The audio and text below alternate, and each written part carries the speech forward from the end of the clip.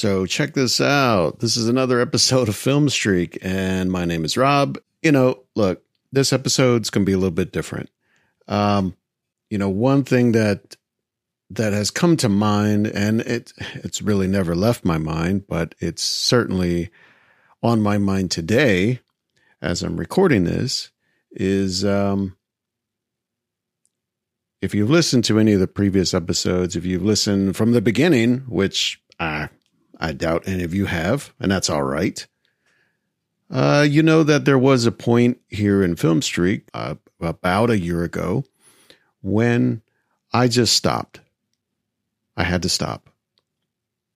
I tried to do this thing, watching a film every day, and it was a really cool idea, and I was really excited about doing it. But real life took over. And the main thing was my mom got sick, and she was in the hospital, and it got really progressively worse, and she ended up passing away. And it was exactly on Mother's Day last year. And that was not really an easy thing to get through. A big part of it being that it took away a lot of the excitement, a lot of the enthusiasm, really any inclination to watch or even try to enjoy movies anymore. For what I thought would maybe be a few days, turned into weeks, turned into months. I just couldn't see a way to enjoy much of anything, really. And so it took me some time. It took me some time to really work through a lot of things that had to be taken care of, but also a lot of feelings, a lot of thoughts about everything. And I did eventually come back. As you can see, you look at previous episodes from about a year ago.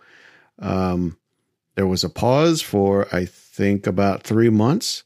And then I did come back. And part of it was I wanted to still continue with the idea that I originally had. And even though I wouldn't be able to do it watching a new film every day, I thought, well, I still also want to maybe honor the intention to do something that I'm excited about, that I'm passionate about, whether that's films or just talking about films or just talking about people doing creative work and sharing their stories, telling their stories. All of that was still top of mind, even outside of dealing with emotions and all of the things that come with trying to close the book on someone's life. And so, look, I just love watching movies. I'm going to watch them anyway. And I might as well at least take the time and put the energy into sharing it with you. And so the people that I talk to in real life about films, it's very much like this. And the people that I've had with me that have been on some episodes here, I think you can see that. And the plan is to do that more. I do have some other ideas for maybe having some other, let's say, guests or co-hosts or whatever we want to call them. Just some friends to hang and talk about some movies with. I do have some more thoughts to do that. What has been fun is to be able to put some themed episodes together. And I've done that here recently with Korean films, and I've got a few more things coming up. So I hope that's something that's interesting, something that you like hearing. If not, I also still have a mind to do just the grab bag episodes where I just kind of lump a bunch of stuff that I've recently watched, just put it all together and see what happens. And so with this episode, look, I just wanted to get to a place where I could be, I guess, a little bit more emotionally stable with a lot of feelings and a lot of things going through my head about this time of year. This is going to be 1 year now. Mother's Day is not on the same day this year, but it is also coming up. And I wanted to look back, actually, at films that I have previously seen, but maybe share a little bit of my memories and my experience with them with my mom. And so let's do that. All right. So next up here, Film Streak 244, 9 to 5. 20th Century Fox presents a tribute to anyone who has ever been overworked, underpaid, and pushed to the edge by an ungrateful boss.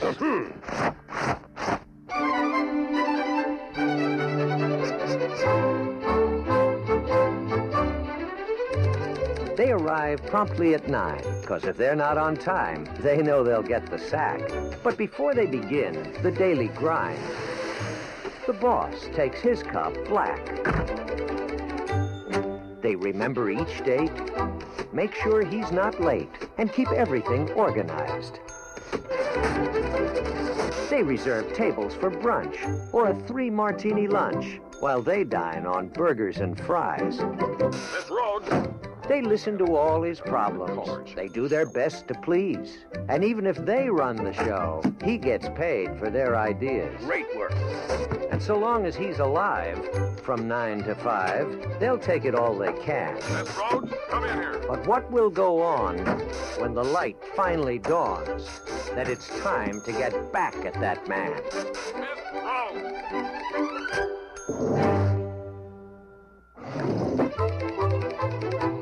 Jane Fonda, Lily Tomlin, and Dolly Parton. 9 to 5. Look, my background, my career is in marketing and in advertising, and having seen the movie, and I saw the movie a long time ago, but just recently watched it again. That trailer is trash. Like, it doesn't tell you really, it tells you a lot of things. It tells you some ideas of something, but it doesn't tell you anything about the actual movie. And that's a real shame, because this film stars, as that trailer said, Jane Fonda, Lily Tomlin, Dolly Parton. And it's really it's strange because it is an odd movie. It's not entirely a comedy, although it is mostly a comedy, but it does have some deeper things that it's trying to poke at, commenting on women in the workplace, especially in that time, like the late 70s, early 80s. From my mind, maybe in the moment, it seemed a little maybe progressive and even a little daring. But today, looking back at it, like, it's very, one, it is smartly done. Like, there is a lot of smart humor in it, but it's very subtle. I mean, you've got to kind of watch for it. But at the same time, it does get into some really kind of madcap, really broad comedy, even some physical gags in it. And so it really it hits on a bunch of different levels. But the core of it being that so much of this film really hangs on the performances of these three actors, and the fact that they get not a single spoken word in the trailer. You don't even see their face in the trailer. I just wonder what the decision was there. I don't know if it's like a studio or somebody in marketing saying, we don't know if this idea is going to work with audiences, so let's kind of soft shoe it and gently put it out there. I don't know. I think the film is really fun, and the fact that this trailer just does it no justice. That's kind of disappointing. But I'll say this, I mean, even from the very beginning here, I want to play this for you, because this kind of sets the tone in a strange way, just by sound alone.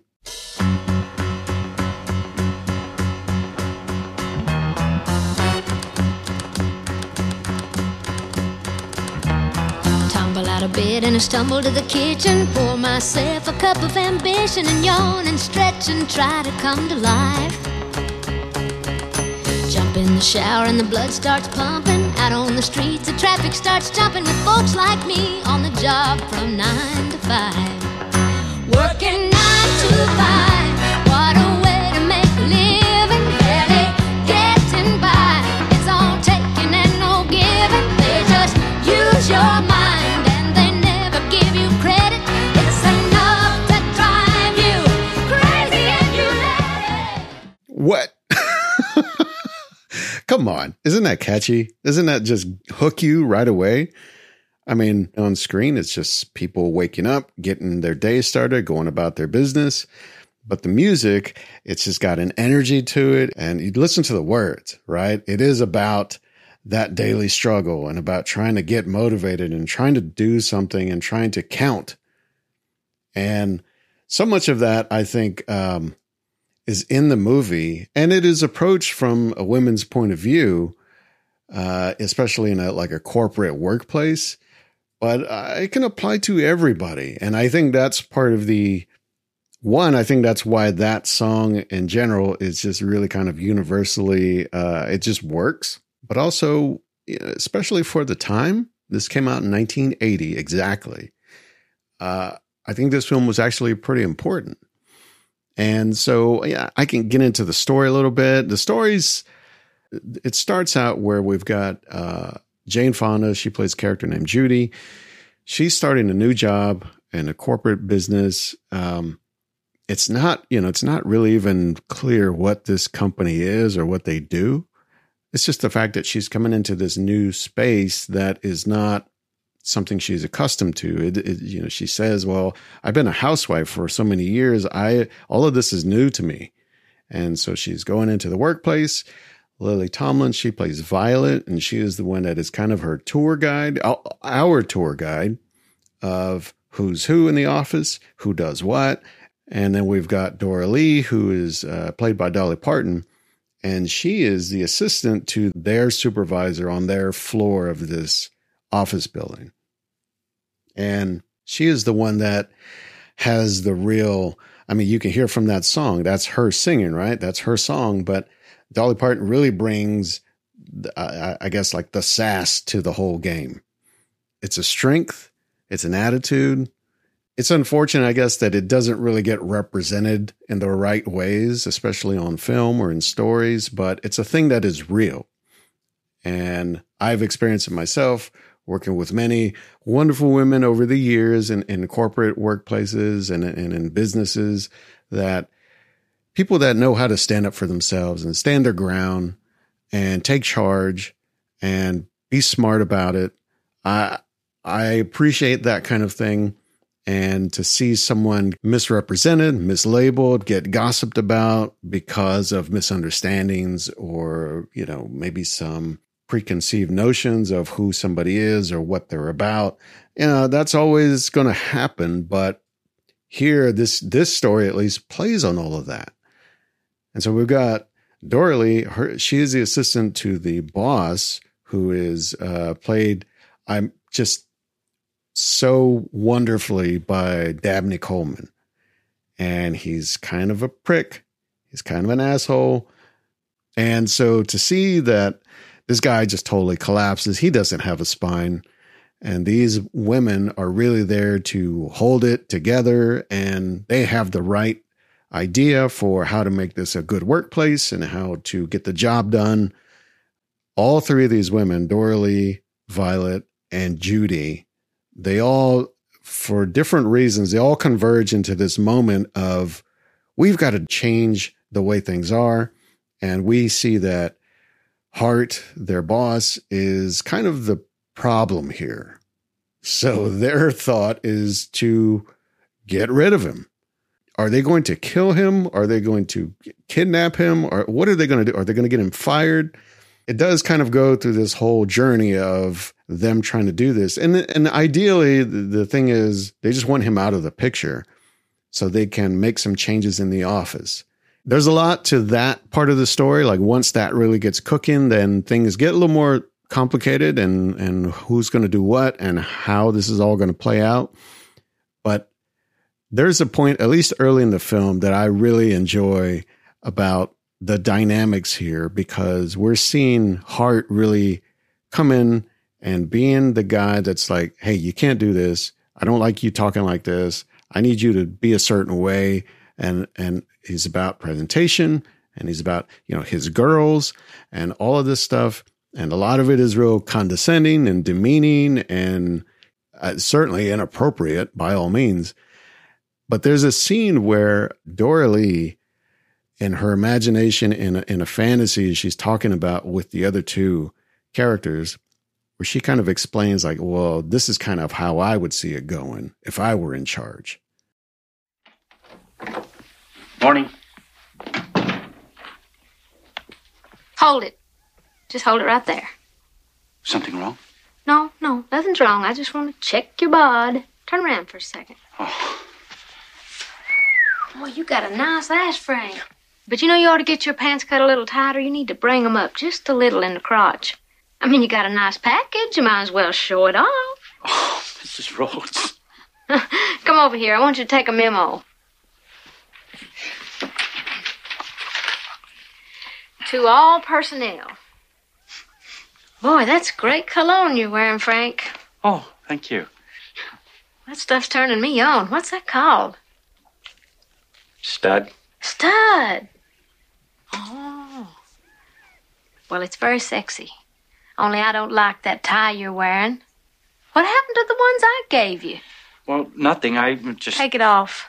Excuse me? Take it off. I can't work with those stripes glaring out at me like that. And how about unbuttoning that coat and your shirt?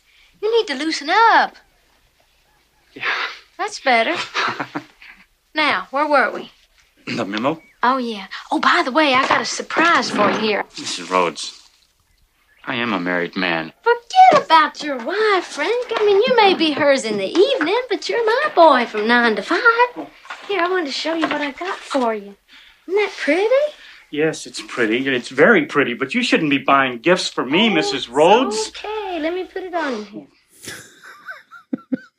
Now, so much of that is the dialogue and the whole turning of the tables and really shining a light on how far some just simple words can cross the line.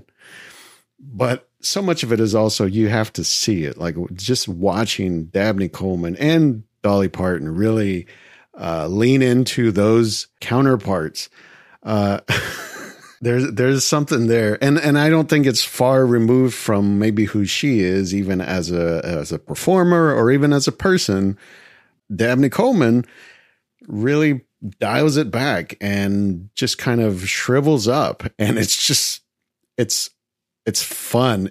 I think a lot of this film really plays on that. And I think, I don't know that this is a film you can necessarily like make today or even try and remake it. And maybe there has been some attempt at that at some point. I feel like this is a film that is really stuck in this moment in time. And, to watch it now, you could even say, well, there's a lot about like the style of it, the, even the costumes and the hairstyles and all that, even the workplace itself, like, especially now in 2023, workplaces don't really look like that anymore. Like, do people even go to offices anymore? There's a lot of this film that probably doesn't stand the test of time too well, but I think maybe unfortunately, some of the issues, like especially between men and women and the power dynamics there, that struggle, those issues that are around that, those are probably still alive and well in some form today. And so at least this film is still there to address that and to maybe poke fun at it, make some light of it, but also highlight like, these are things that we have to acknowledge, and maybe we can take some steps to change it. And so for me, this is a recommendation, of course. The reason I wanted to watch this again after all these years is because growing up, specifically with regard to my mom and this film, my mom used to work in banks and banking. And there were a few times when I was very young when I would go with her to work. And, to my mind, and in 1980, I would have been like 5 or 6 years old. But to my mind, that was the kind of place she worked at. Like it was very professional, very official. And So in my mind as a kid, this was always what I thought the kind of place my mom worked at was. And, over the years, she worked at different places, of course, and not all in banks and professional environments even. But this was a big part of what I hung on to because I thought, well, this is what it's like for women to work like in an office or like in a big company like that. Even as a kid, I recognized that. Like, one, it's a comedy, so it's kind of just being silly. But at the same time, like, you can see pretty clearly that there are some things that aren't right here. There are some things that even to a child's mind, they just don't seem fair. Yeah, that's where I think now it's become much more about people understanding that, being aware of that, and making changes to that. That's all great. But for me, this was a big part of it was a formative thing for me to understand, like, if you work in this kind of setting, or if you work in any kind of setting, really, but be nice, be respectful, be fair with your coworkers and with your colleagues, and be understanding. And so I've tried to carry that with me in some way. And part of me is like, I know my mom liked this movie, and I couldn't tell you when the last time she saw it. I know we both saw it when I was a kid at some point, I guess, when it came out. But I know that this was something she liked. And I, in my mind, I guess, I think maybe for those same reasons, maybe because this kind of thing, maybe in not so exaggerated ways, but this kind of behavior or this kind of treatment was things that she had experienced or had seen, and felt like this was a movie that at least tried to shine a light on that. And so for me, it's a recommendation. Of course, I want things like this to at least shine in some way, not just because it's a nice memory for me, but also because, hey, look, I mean, these things are maybe still relevant, and maybe they still need some work. We still got to do better. I think I saw that on HBO Max. So check that out when you have some time. Here we are, Film Streak 245, Splash. Alan Bauer has a very successful business. Okay, Bauer, you're ruined. You're finished. You're a ghost in this business. How'd you like some bananas at cost? Deal. He's got the wisdom and support of his brother Freddie. I love this guy. Do you hear me? I love him. Give me a kiss. What's the matter? You too big? Give me here. I just want to meet a woman. I want to meet a woman, and I want to fall in love. Not much. And worst of all, Alan Bauer feels with all his heart that he doesn't have one. Freddie, something in here is not working. There are worse organs not to be working.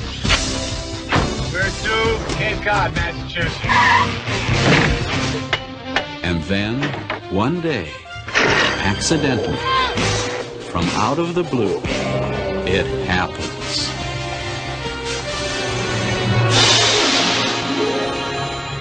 Just looking at her is pure ecstasy. Just touching her is a lifelong fantasy come true. Just being in love with her plunges him into a wondrous world of rapture and enchantment. Just one problem stands in his way. A little secret she's trying to keep all to herself. There is a mermaid in New York City. How come she's got legs? She has legs out of the water. She has fins in the water. What about a woman showing up naked in a public place, Freddie? Well, I'm bored, of course. Can I come in? No! All right, let me in. I'll be right there. I'm just changing. That girl is a mermaid.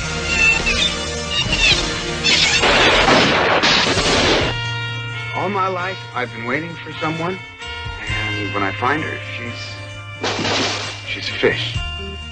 Nobody said love's perfect. She's really hungry. Daryl Hannah, Tom Hanks, and John Candy. Splash, A fantastic tale about a fantastic tale. Come on in, the water's fine. So, look, let me tell you a little bit of the background here for me with this film. So this film came out in 1984. It was directed by Ron Howard. As you can hear there, Tom Hanks, Daryl Hannah, John Candy.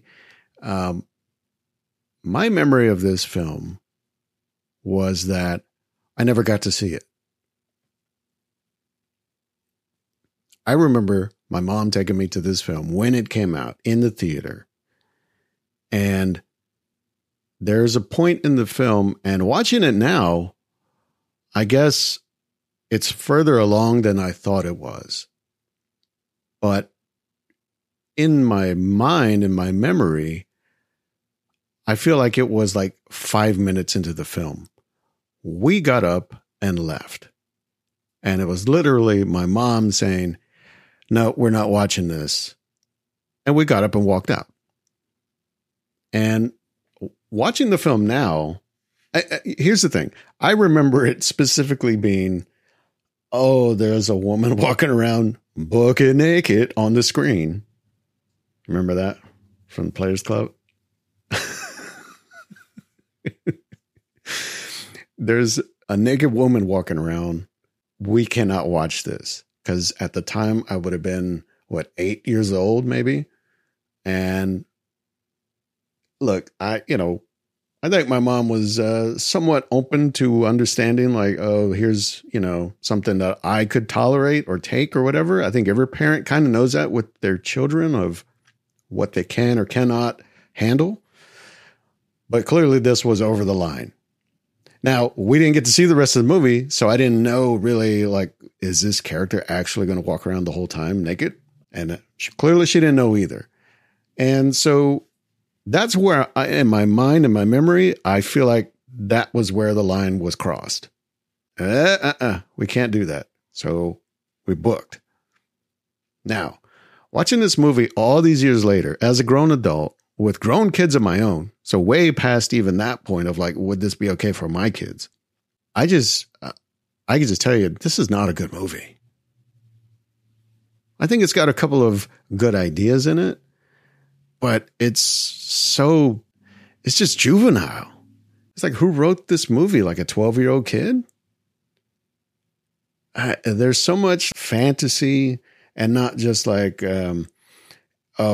a man meets a mermaid in real life or in the real world. And what is that? It's also like man loses his wife and his job is on the line. And he suddenly is just, he wants to escape into this other life with this mystical creature, with this imaginary woman, with this fantasy, like a real grown adult fantasy. It feels really kind of gross, actually.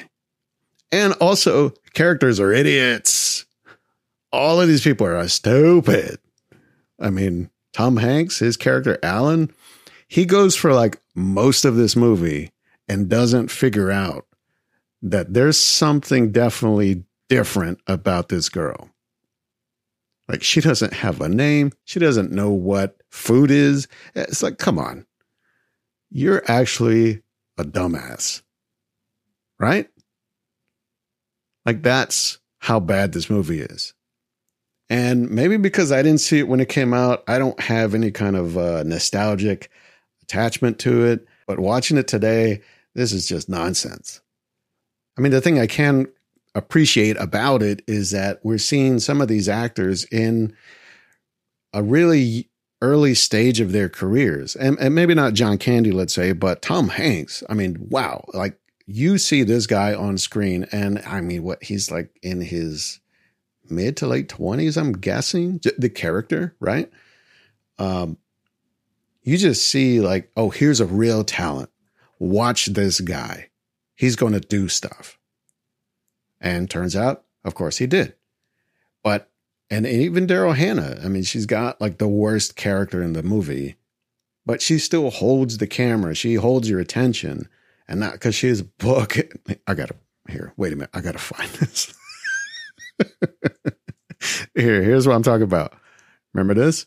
Bucket naked. Uh-huh. Here, I even found this one for you. Let me see here. This is what this movie was for me. Bucket naked. Okay.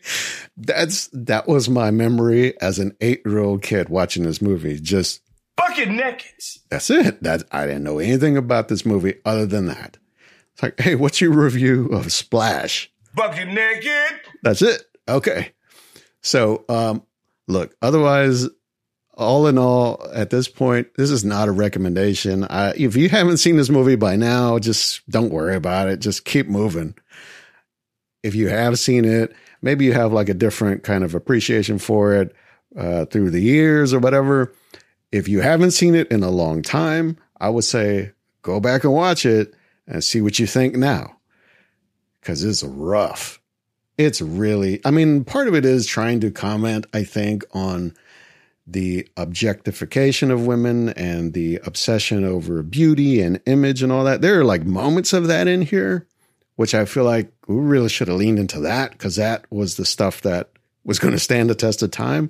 But everything else about all these characters being total goofballs. I mean, even like Eugene Levy's in this film and it's just totally useless and totally not necessary. And it then becomes, it becomes a mess. And I just, I can't get with it, man. I can't roll with this. So that's a pass for me. I'm going to say just keep trucking, man. Just keep moving on to the next. So with that in mind, let's do the same. Okay. Let's keep it moving. All right. So look, this next film, this is Film Streak 246, Die Hard. It's Christmas Eve in L.A. California. Is Daddy coming home with you? Well, we'll see what Santa and Mommy can do, okay? A New York cop, John McClane, has come to see his wife. I missed you. Instead, he's going to have to save her. Sit down. Hey! Within this skyscraper high above the city, 12 terrorists have declared war. They're about to be taught a lesson in the real use of power. They're as brilliant. Because I am interested in the $640 million in your vault. As they are ruthless. And I'm telling you, you're just going to have to kill me. Okay. We do it the hard way. Now, the last thing McClane wants. Think, damn it, think. Is to be a hero. Where's Holly? Hey, Tucker! Where? But he doesn't have a choice. What does he think he's doing? Job. They have already killed one hostage. This channel is reserved for emergency calls only. Lady, do I sound like I'm ordering a pizza? He's inside? Who is he? Who are you then? You are most troublesome for a security guard. Sorry, wrong guess, hon. Would you like to go for double jeopardy? Do you really think you have a chance against us, Mr. Cowboy? Yippee-ki-yay, mother. Oh. But you just destroyed a building. And I am in charge of this situation. Well, I got some bad news for you. From up here, it doesn't look like you're in charge of Jack. He is alone, he is tired, and he hasn't seen diddly squat from anybody down here. Hey, pal, how you feeling? All things being equal, I'd rather be in Philadelphia. I want blood, and you'll have it. Only John can drive somebody that crazy. He's an easy guy to like. Come out to the coast, we'll get together, have a few laughs. And a hard man to kill.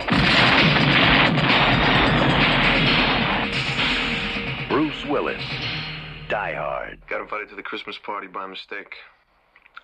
Who knew? Okay, so look, obviously, of course, I've seen this movie before. I've seen it many times. So many times. The first time I saw it, strangely enough, even though I just talked about Splash, we walked out because maybe it was inappropriate. Only, 4 years later? 4 or 5 years later? From 1984 to 1988, 4 years later, my mom took me to see this film. Now, I don't know if it was necessarily our lines moved in terms of what was acceptable, what was not in those 4 years. Maybe it was that I remember we used to watch Moonlighting, right? When I was a kid, my mom used to watch Moonlighting. So I remember watching that. And of course, I think that was a big draw for this movie. One of the big selling points is like the star of TV's Moonlighting, Bruce Willis, is in an action movie. So I think that was a big way to get people into theaters, of course. And turns out that was really his lane, you know? And so I think that was why we went to go see it. And, of course, after that, when it came out on home video, that was one of the first tapes, one of the VHS tapes that I bought, or that we bought, I guess, because I was too young to have money like that. VHSs were expensive, crazy expensive. But I remember having a copy on VHS, and I wore that thing out. I watched it, like, I think that would have been, 89, I guess, when it came out on home video. I watched that maybe almost every day. Because when you're a kid in the late 80s, you're bored. There's no cell phones. There's no internet. There's no really even cable TV like there is today. So if you're at home sitting around, well, I got this movie I can watch again. And it's also a fun movie to watch. So, all right, let's put it on. So I watched this movie almost nonstop for a year or so. And then I got more VHS tapes, and then we got to watch those too. There's so much about this film that I can almost like recite. I mean, the dialogue, the action beats, just some of the cinematography in it it's so iconic. It's like etched into my mind. And it really is another one of those that's very formative in terms of the language, the cinematic language that I understand. And I think for a lot of people, I mean, I think it's very clear, like this thing really changed the course of history for action movies and blockbusters, and even what kind of person can be an action star. You know, because Bruce Willis was not in the Stallone and Schwarzenegger camp. You know, he was in a very different lane, and he still carved out a real presence and turned it into a franchise, you know? And so I think that was a big part of it too, is just seeing this really change that landscape of films, and especially with action movies. And so there's so much about this has been broken down and celebrated and talked about. This was originally supposed to be, it was based on a novel, and I think it was Nothing Lasts Forever. I think that was the name of the novel, which was, if I remember right, it was a sequel to a film that Sinatra was in. It was based on a novel also. And so I remember hearing a lot of interviews with the screenwriters, with the filmmakers involved, and that there was at one point an attempt to try and get Sinatra to be in this. And so that's a real, you know, that's kind of the background behind the scenes legends of how this all worked out. But I feel like the end result, the movie that we got, there's so many things that had to line up for this to all work out and be as great as it is and stand the test of time like it has, that there's no way that I couldn't talk about this movie somehow.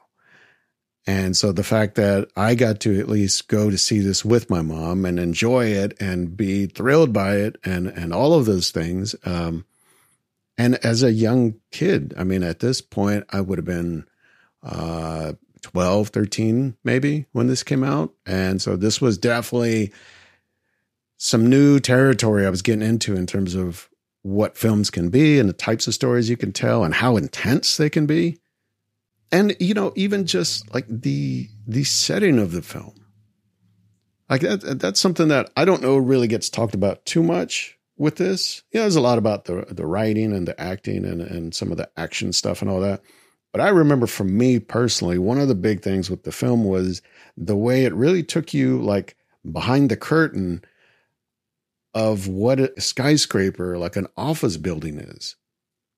You know, if you walk into an office building just today or at any time, going to an appointment, to a meeting or whatever, you don't really pay attention to that. You're focused on where you're going.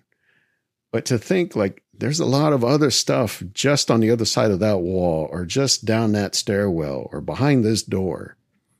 There's so much other stuff that's there that you'll never see and you don't need to see.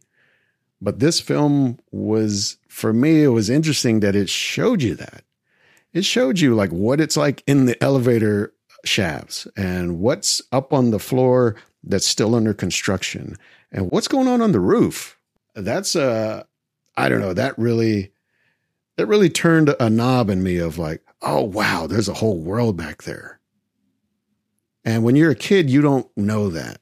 And as an adult, you kind of start to get a better picture of that. But that was really eye-opening for me. And so, you know, there's a lot of other little things in the film that I just remember, like at the time being so groundbreaking. Like, I think this was really the first time, like in a big Hollywood film, that I heard a rap song. Like at the beginning, you know, when they're in the car driving to the building and Argyle puts on the Christmas in Hollis. And I was like, whoa, this film rolls like this. Okay.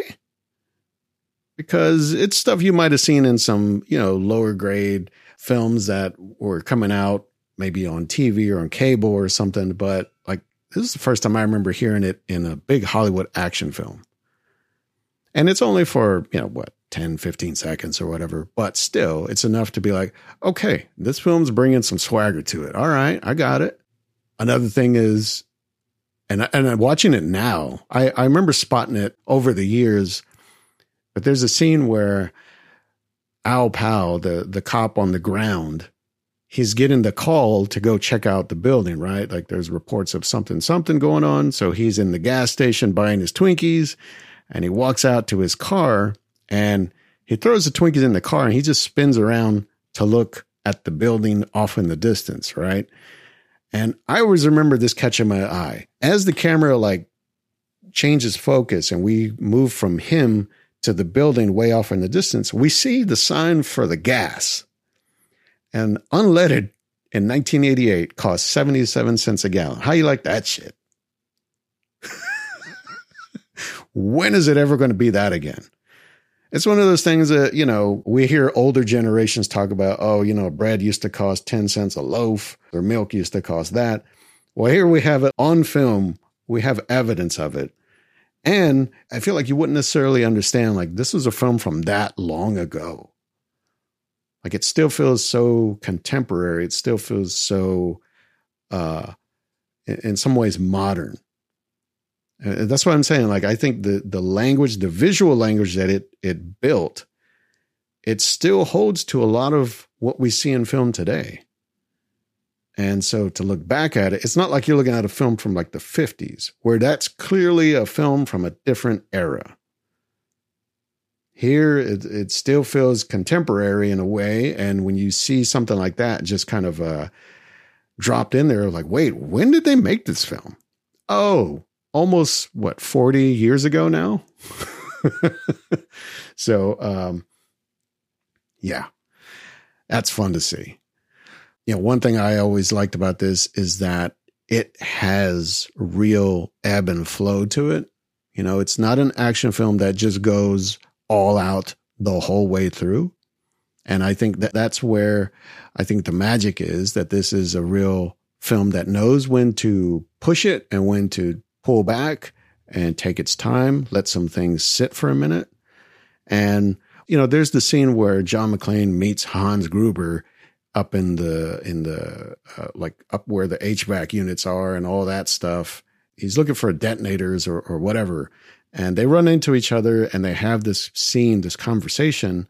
This is how this film really works. Its magic is it lulls you into these moments of, okay, things we're stepping everything down. We're going to take a beat.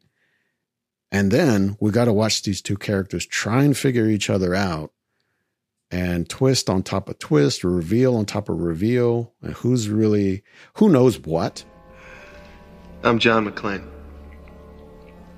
You're,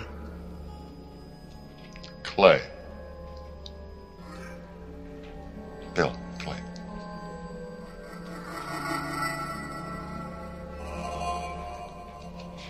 Know how to use a handgun, Bill? I spent a weekend at a combat ranch. You know that game with the guns that shoot red paint? Probably seems kind of stupid to you. Well, time for the real thing, Bill.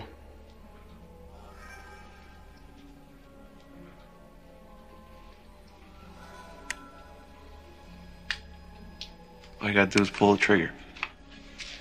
Come on.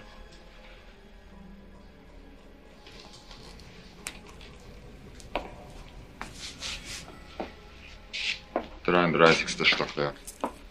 Kommt. Sofort.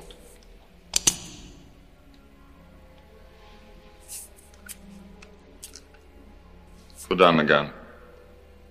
And give me my detonators. Well. Hans. Put it down now.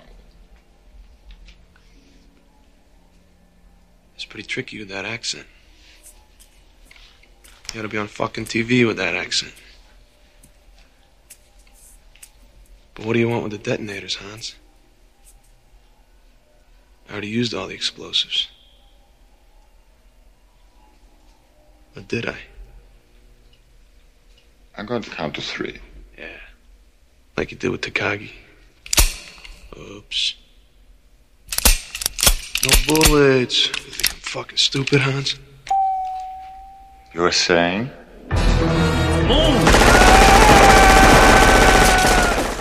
And then it just goes.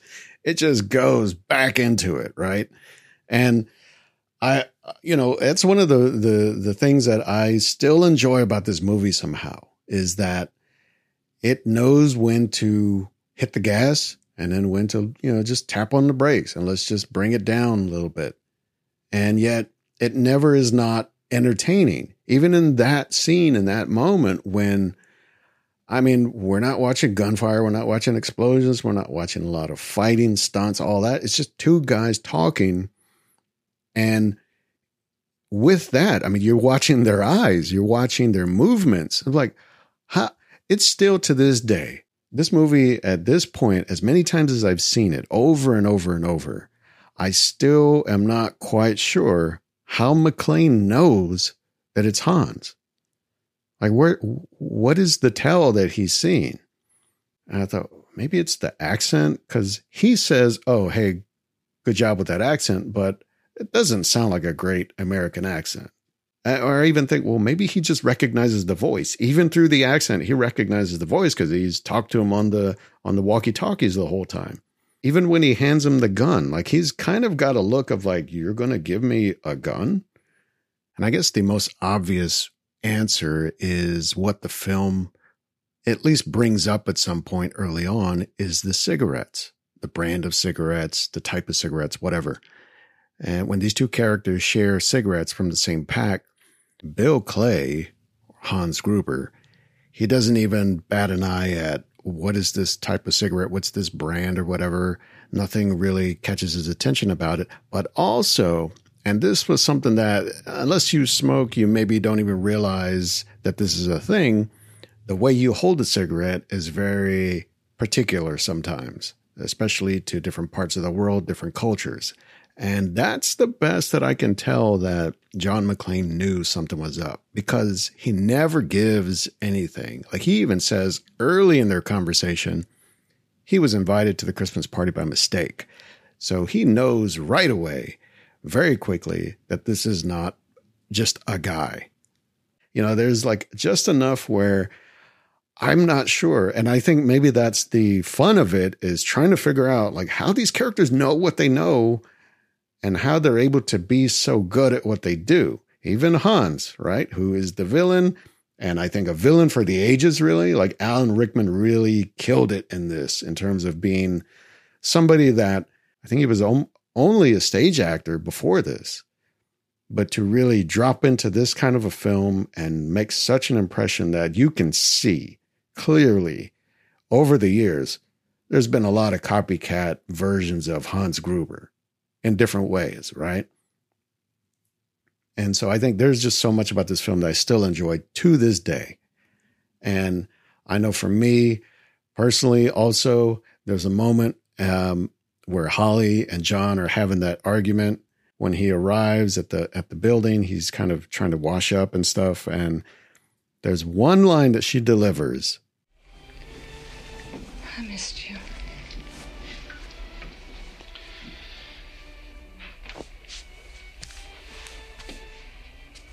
I guess you didn't miss my name, though, huh? Except maybe when you're signing checks. Since when did you start using Ms. Gennaro?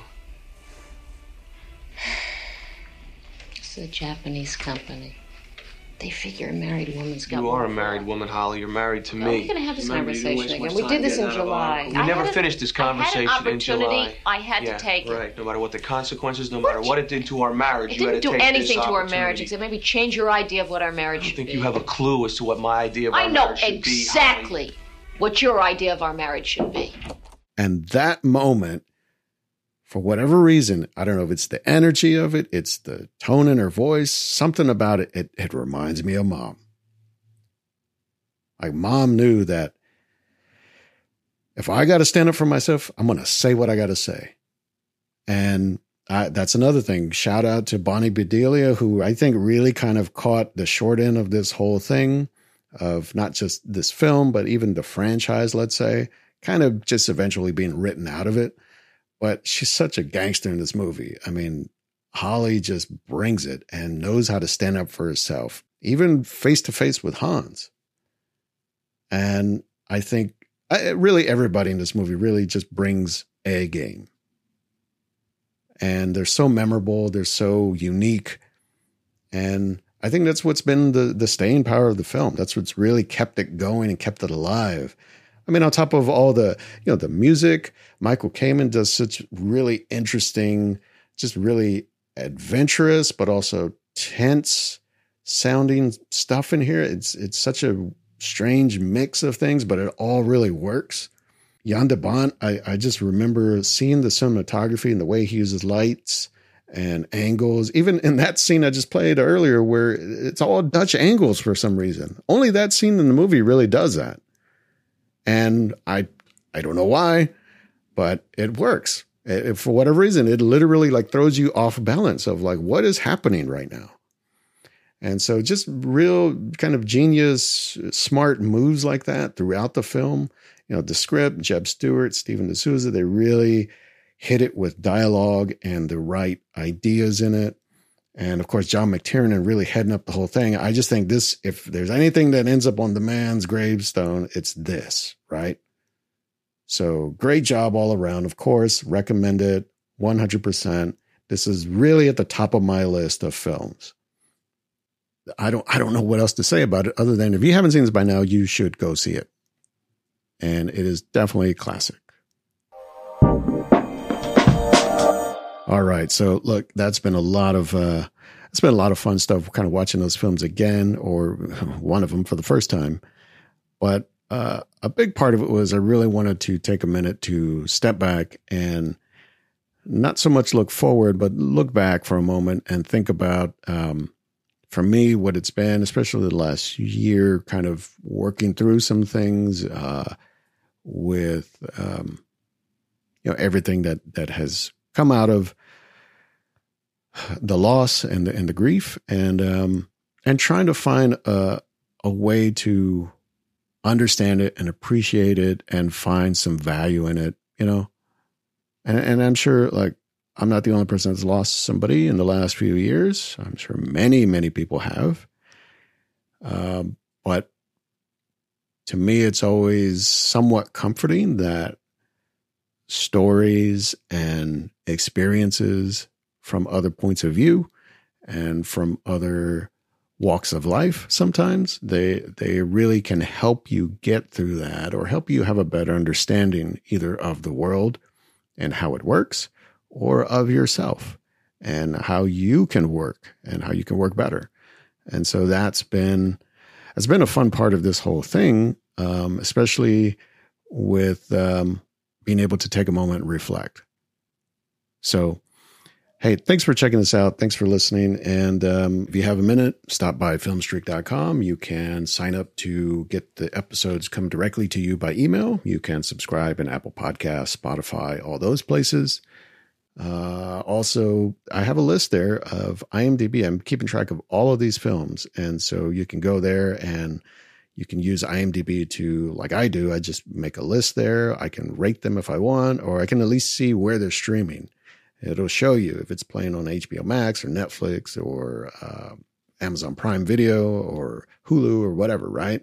So it's a really useful tool. So I do that. I did the Letterboxd thing. I kind of added some films there to a list there. If you're there, if you want to look it up, just search for Film Streak.